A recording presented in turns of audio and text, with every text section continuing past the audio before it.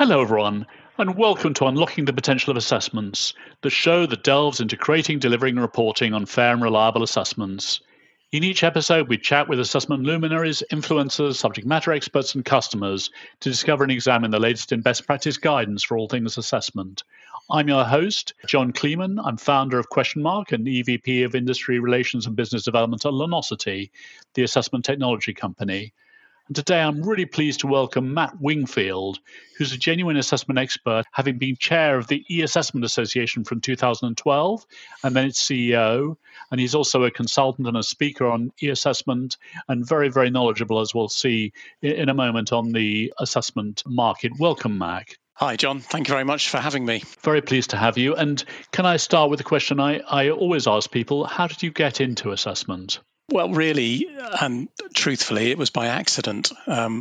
Started my career as a teacher, as an elementary school teacher, moved into the world of ed tech and started working for an ed tech company that was primarily focused on supporting the learning aspect of education in primary schools, colleges, universities, and work-based learning. And then migrated with them into the assessment space and headed up a division for them, providing assessment solutions to their customers. And that, as I say, really brought me into the assessment world. So that was probably around 2000 when I first became actively involved in that assessment community.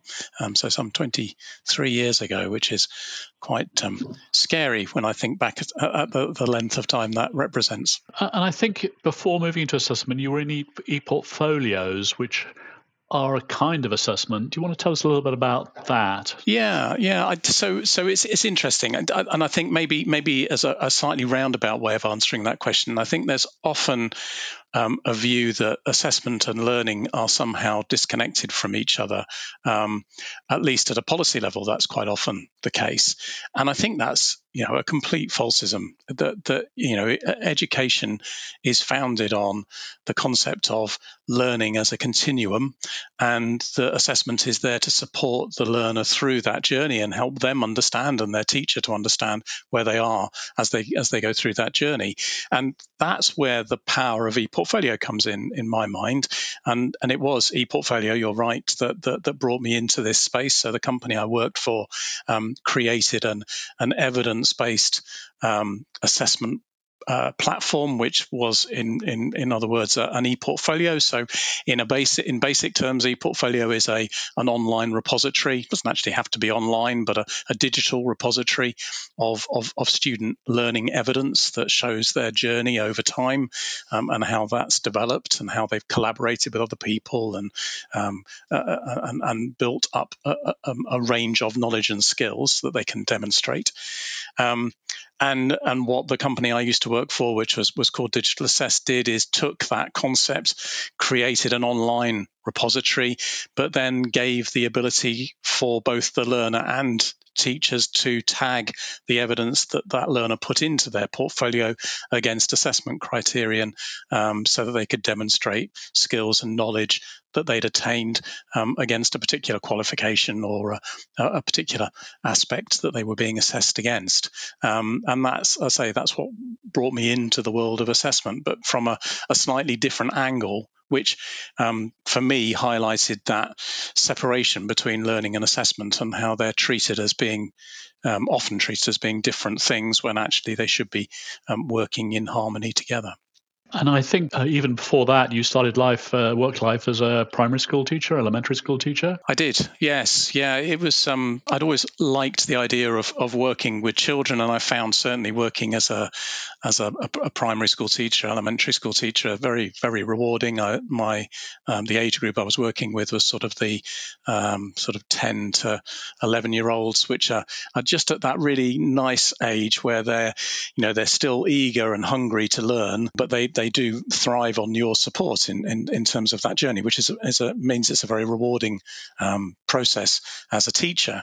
But to be honest, paperwork became an increasingly big part of a teacher's life. It's even worse these days, and I just found that started to erode the benefit that I could take away personally in terms of working with the children to help them advance. It was all about ticking the boxes and making sure that we'd covered those parts of the curriculum. So I actually was headhunted into working for an organisation that ran study centres where school groups could visit and use what was then high-tech IT equipment. Looking back on it, it was very, very old tech, big monolithic desktop computers, but with some data logging and some other stuff going on that allowed them to interact with the environment around them in the study centre. So I set up and ran a study centre for this organisation in North Norfolk, which was great, but it was 24/7, 7 days a week,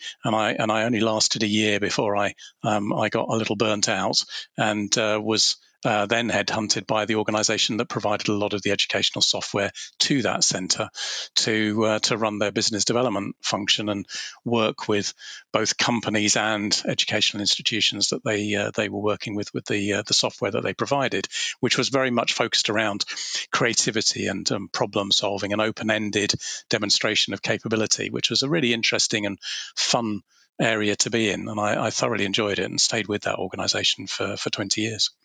Well, and very topical of really about creativity and problem solving things. Let's come back to that in a few minutes. But why don't you tell us what the E-Assessment Association is and a little bit of the story of how it's grown?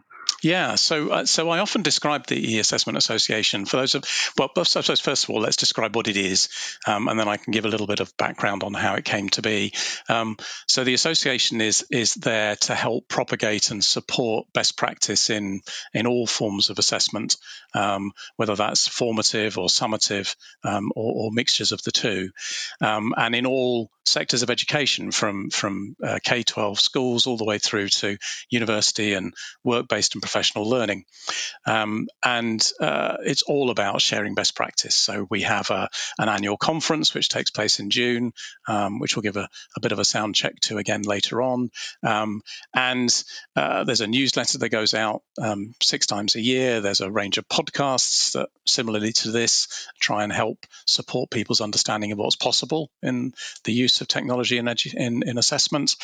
And we have nearly 3,500 members now, which are truly global, so from all parts of the world.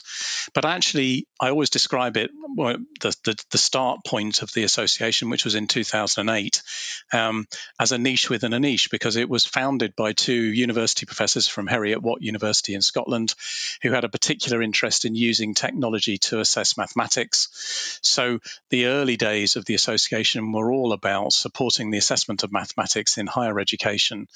And when I joined the board of the association in 2010 as their membership secretary initially, one of the things that I was really keen to do was to allow the association to grow more broadly than that and to allow that best practice sharing and an exemplification of best practice across the whole gamut of use of assessment right across education. So when I became chair in 2012, more by default than anything else, because I was the slowest to step back when we were looking for a successor to our founding chair, Cliff Beavers, that was one of the mantras that I took forward, really trying to broaden the scope and the reach of that, which, the association has achieved. It's as I say, 3,500 members now from right around the world, compared to, a couple of hundred members when I initially got engaged in 2010. I think it's a very impressive organisation, and I think it used to be very UK focused, but I think it's now much more European and global focused, which is good. Do you want to just share the URL of the E-Assessment Association? And I think the conference is in the first week of June, and I think this podcast will go out before then. And last year it did sell out, but there might still be seats available. It was a very good conference last year. Yeah, no, thank you, John. That's appreciated. Yes, so the URL for the association is a simple one. It's e-assessment.org. e-assessment.com. It's completely free to become an individual member. So if this is an area that you are interested in, this whole use of technology in supporting assessment and testing, then please do join. Takes a couple of minutes, and as I say, doesn't cost anything, brings you into that broader community. The conference is something we hold every year. It's become a bit of a go-to place now to understand what's happening in the market and to hear some really good examples and case studies of best practice use of technology in assessments. It takes place in central London this year at the Park Plaza Hotel on the southern embankment in central London, just downstream a little bit from the Houses of Parliament.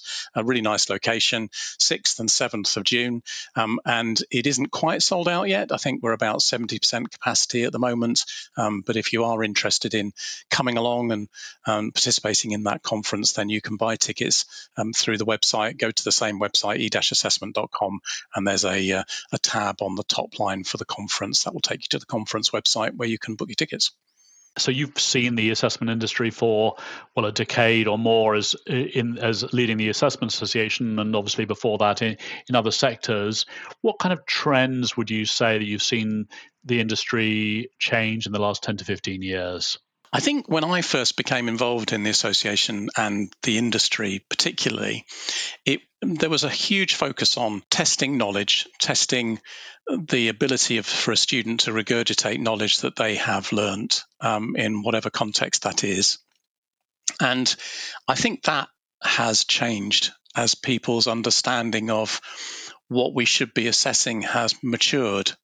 Maybe that's too strong, because I think it's been a collective decision to look at richer forms of assessment by the sector as a whole, or by the community, the education community as a whole. It's not just that there was an ignorance about that at the beginning, but certainly there's been a maturing of people's understanding about how technology can help you assess things that are difficult to assess on a piece of paper, or necessarily just sitting in front of someone in a scalable way. It's difficult to send an assessor out to watch everybody doing all of the things that they're doing in a broader context. Well, we can use technology to scale that assessor and to make it possible to go and watch them do stuff and observe them do stuff. So I think that the overall trend I've seen is that people's understanding of what technology can do has matured significantly, and their trust in the ability of technology to be able to do that has also matured significantly. And I think in no small way, the pandemic's really helped with that journey, because pre-pandemic, there was lots of really good technology out there that could support assessment and a real breadth of different assessment approaches. But people were always nervous about making the jump from the pen and paper that they know won't let them down to a piece of technology that was somehow unknown or uncertain. And the reality is, actually, if you compare those two modes, yes, there's a fundamental physical difference, but actually the reliability of the technology is very, very favorable to the pen and paper now, and if not more so, because bits of paper can get lost far more easily than digital evidence can get lost. And so that maturity of understanding has been, I suspect, my biggest observation. And people's at a policy level and at an exam and test awarding level, the maturity of their confidence in technology has really grown. There were always some trailblazers in this space. So if I look back to 2000, when I first joined the assessment community, people like City and Guilds, who are a large vocational awarding body based in the UK but operating internationally, were already delivering on-screen digital assessments, and their journey has just increased in its richness as they've gone through those intervening 23 years, whereas other similar organisations have only just joined that e-assessment path, primarily as a result of the pandemic and the huge impact that had on everyday learning and assessment practice. But generally speaking, as a collective now, so much more confidence in technology, so much more recognition of the fact that technology can help us step back and think about what it is that we want to assess, and then find ways to support that process of assessing that kind of mature evidence, like creativity and problem solving and critical thinking. And so the latest technology is obviously generative AI and ChatGPT. How do you see that impacting the world of assessment? Well, if anything, I think it's going to help the trend and support the trend that I was just talking about even more. There are two schools of thought here, aren't there, around generative AI and its ability to help the student, help in inverted commas in some people's minds.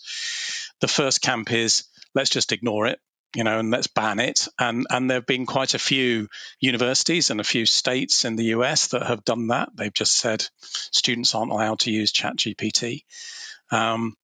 Or there's the let's embrace it camp, and let's think about how we can use this to our advantage. And I'm very much in the latter. I think the former is folly, because it's very difficult to shut something like that off when and even if you do, it's counterproductive, because the students are going to have to use that technology once they leave that formal education setting, and they need to have the skills to use that wisely. And I think that's the key thing. It's about, technology doesn't stand still. Technology evolves. We can't stop that evolution, and our learners of today need to be properly equipped to deal with that technology when they come out into the world or when they advance further in their career. So actually embracing some of this new technology, I think, makes a lot of sense. But the biggest implication it has from an assessment perspective is that, of course, students can cheat using ChatGPT in the same way, if we think about it, that they could already cheat with Google, or they could already cheat with Wikipedia. And actually what these tools mean is that we have to rethink what it is that we really need to assess in those learners. And we have to think about the way in which we're going to do that. Is that just a multiple choice question test? Well, I would argue that that's difficult. It creates challenges, because that's easily cheated if we're, test security aside. That kind of information, that knowledge recall is in some ways redundant, because these tools allow us to access that kind of knowledge. Are we going to ask them just to write an essay? Well, again, that's got problems. ChatGPT can write you an essay, and okay, it's not perfect, but it does a pretty good job. So actually what we need to try and do is build an assessment landscape that uses a mixture of different modalities to assess a student's capability. So yes, there's some multiple choice to test that they can still recall the knowledge, which is important in certainly in some professions particularly.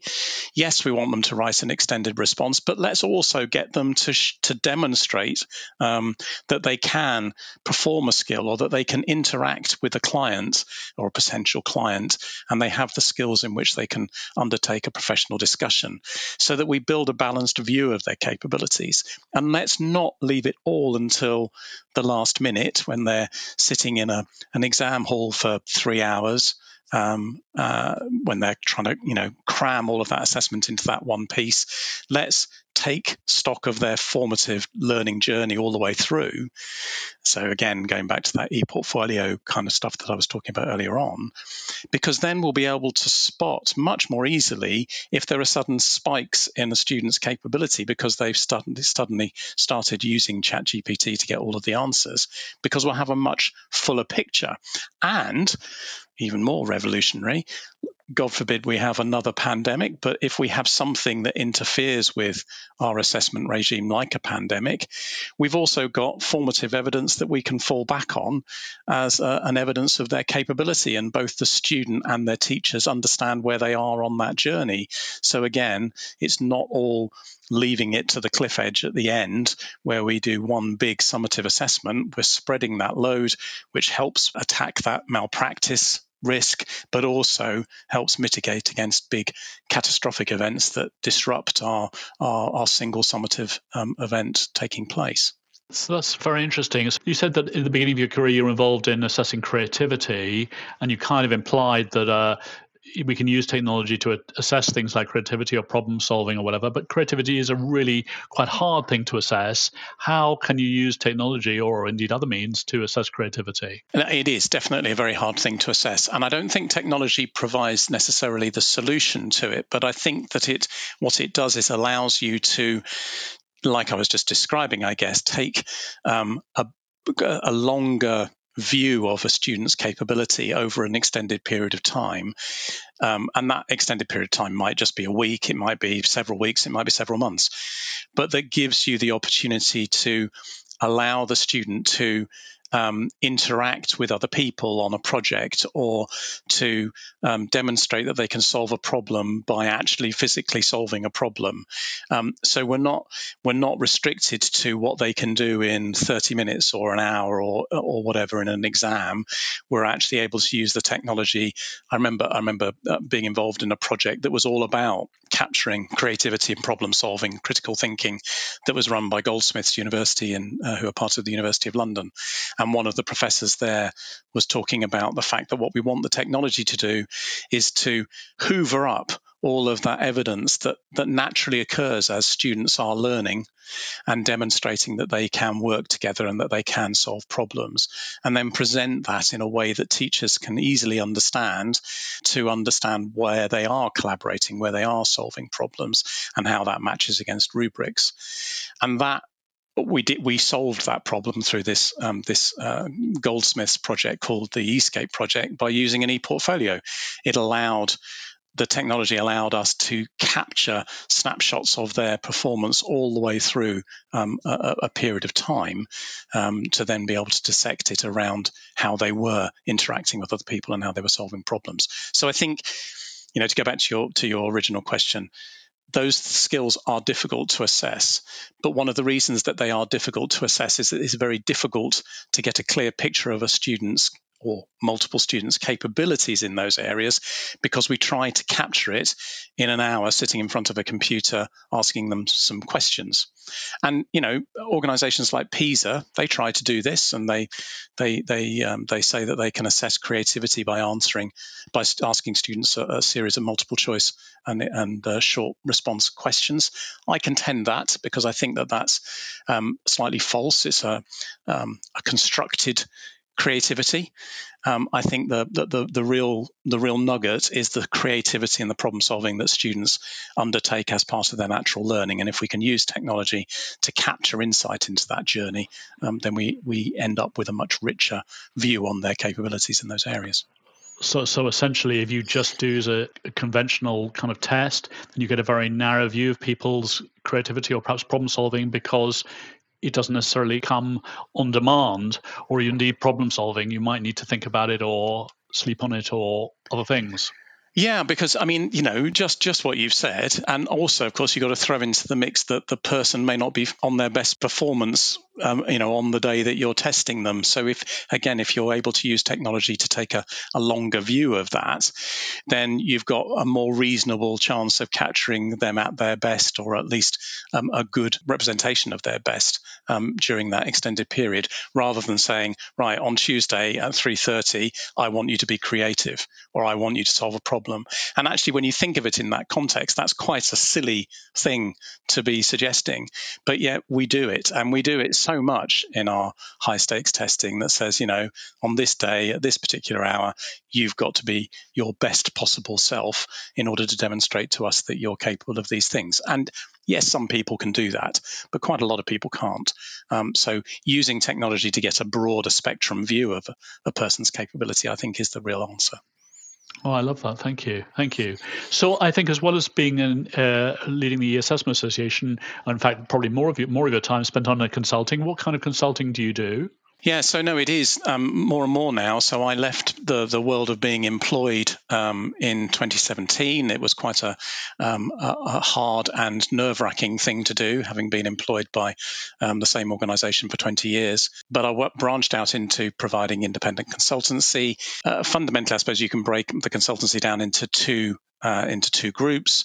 The first group is focused on supporting ed tech and e-assessment vendors, suppliers of technology around building their strategies, supporting their business development processes for breaking into new markets and new sectors within the markets. And that's an area that I know really well because that was the role that I was doing, in my former employed life in business development.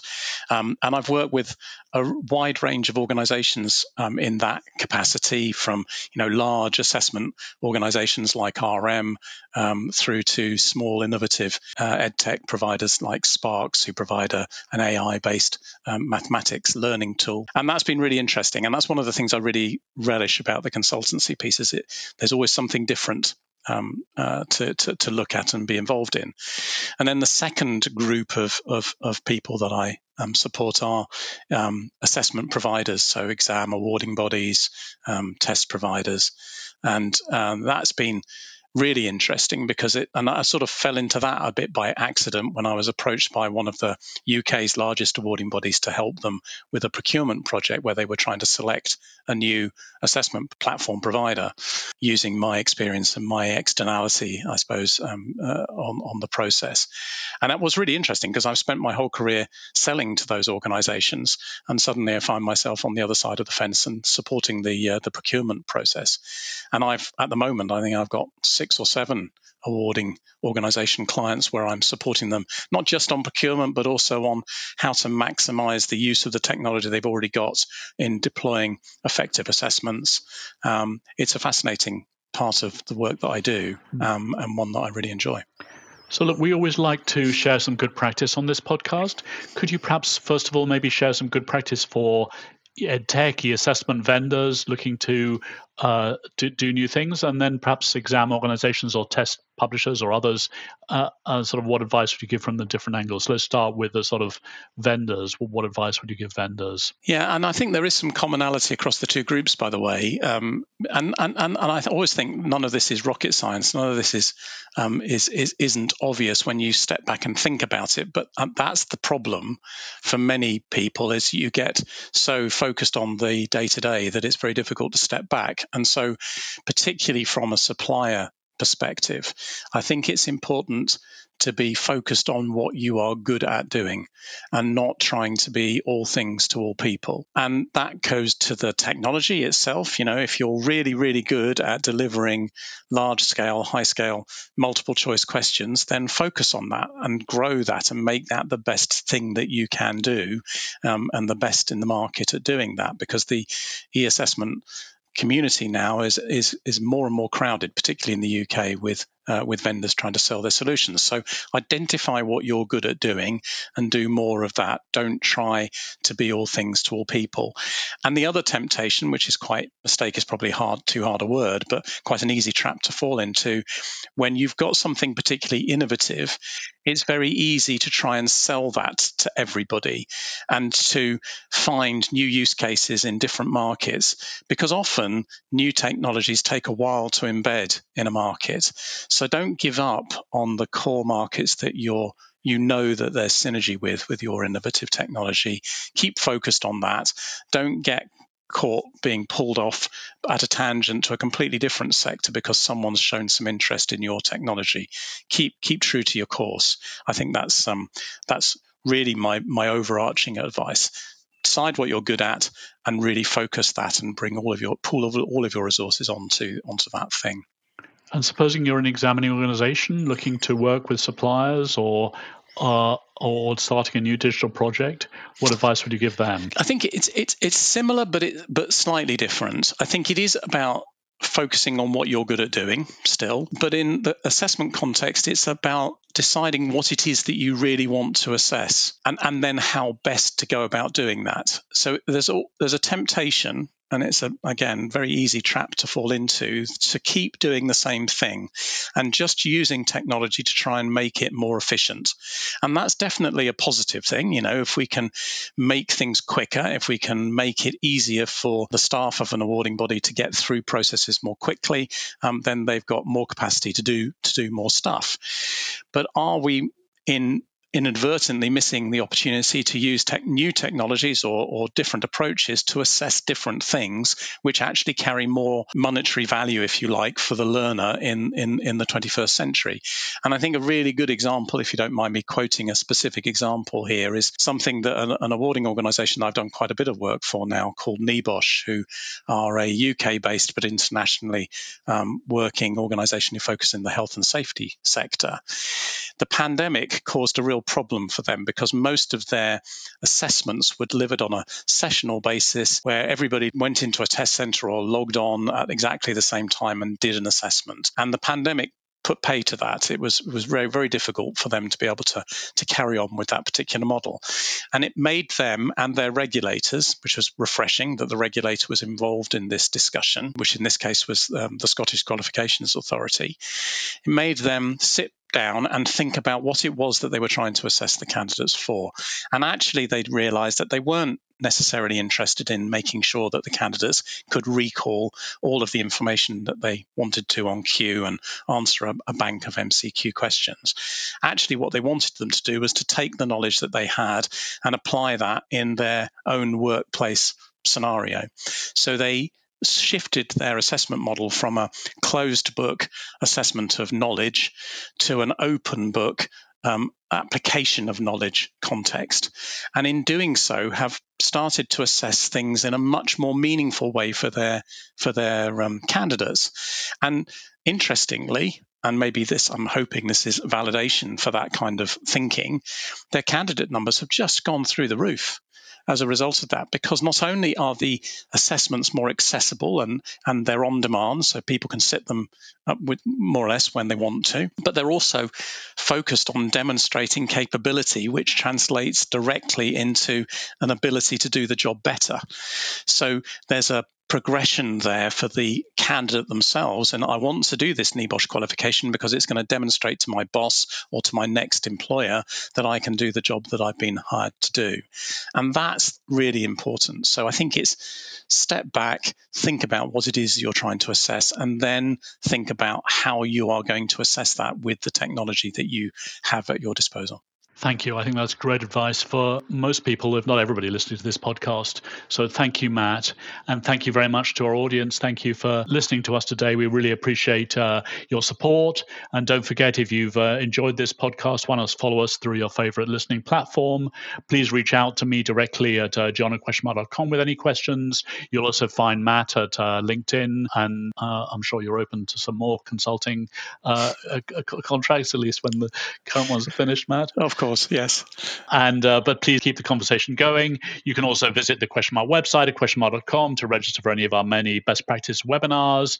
And thank you again. And please tune in for another exciting podcast we'll be releasing next month.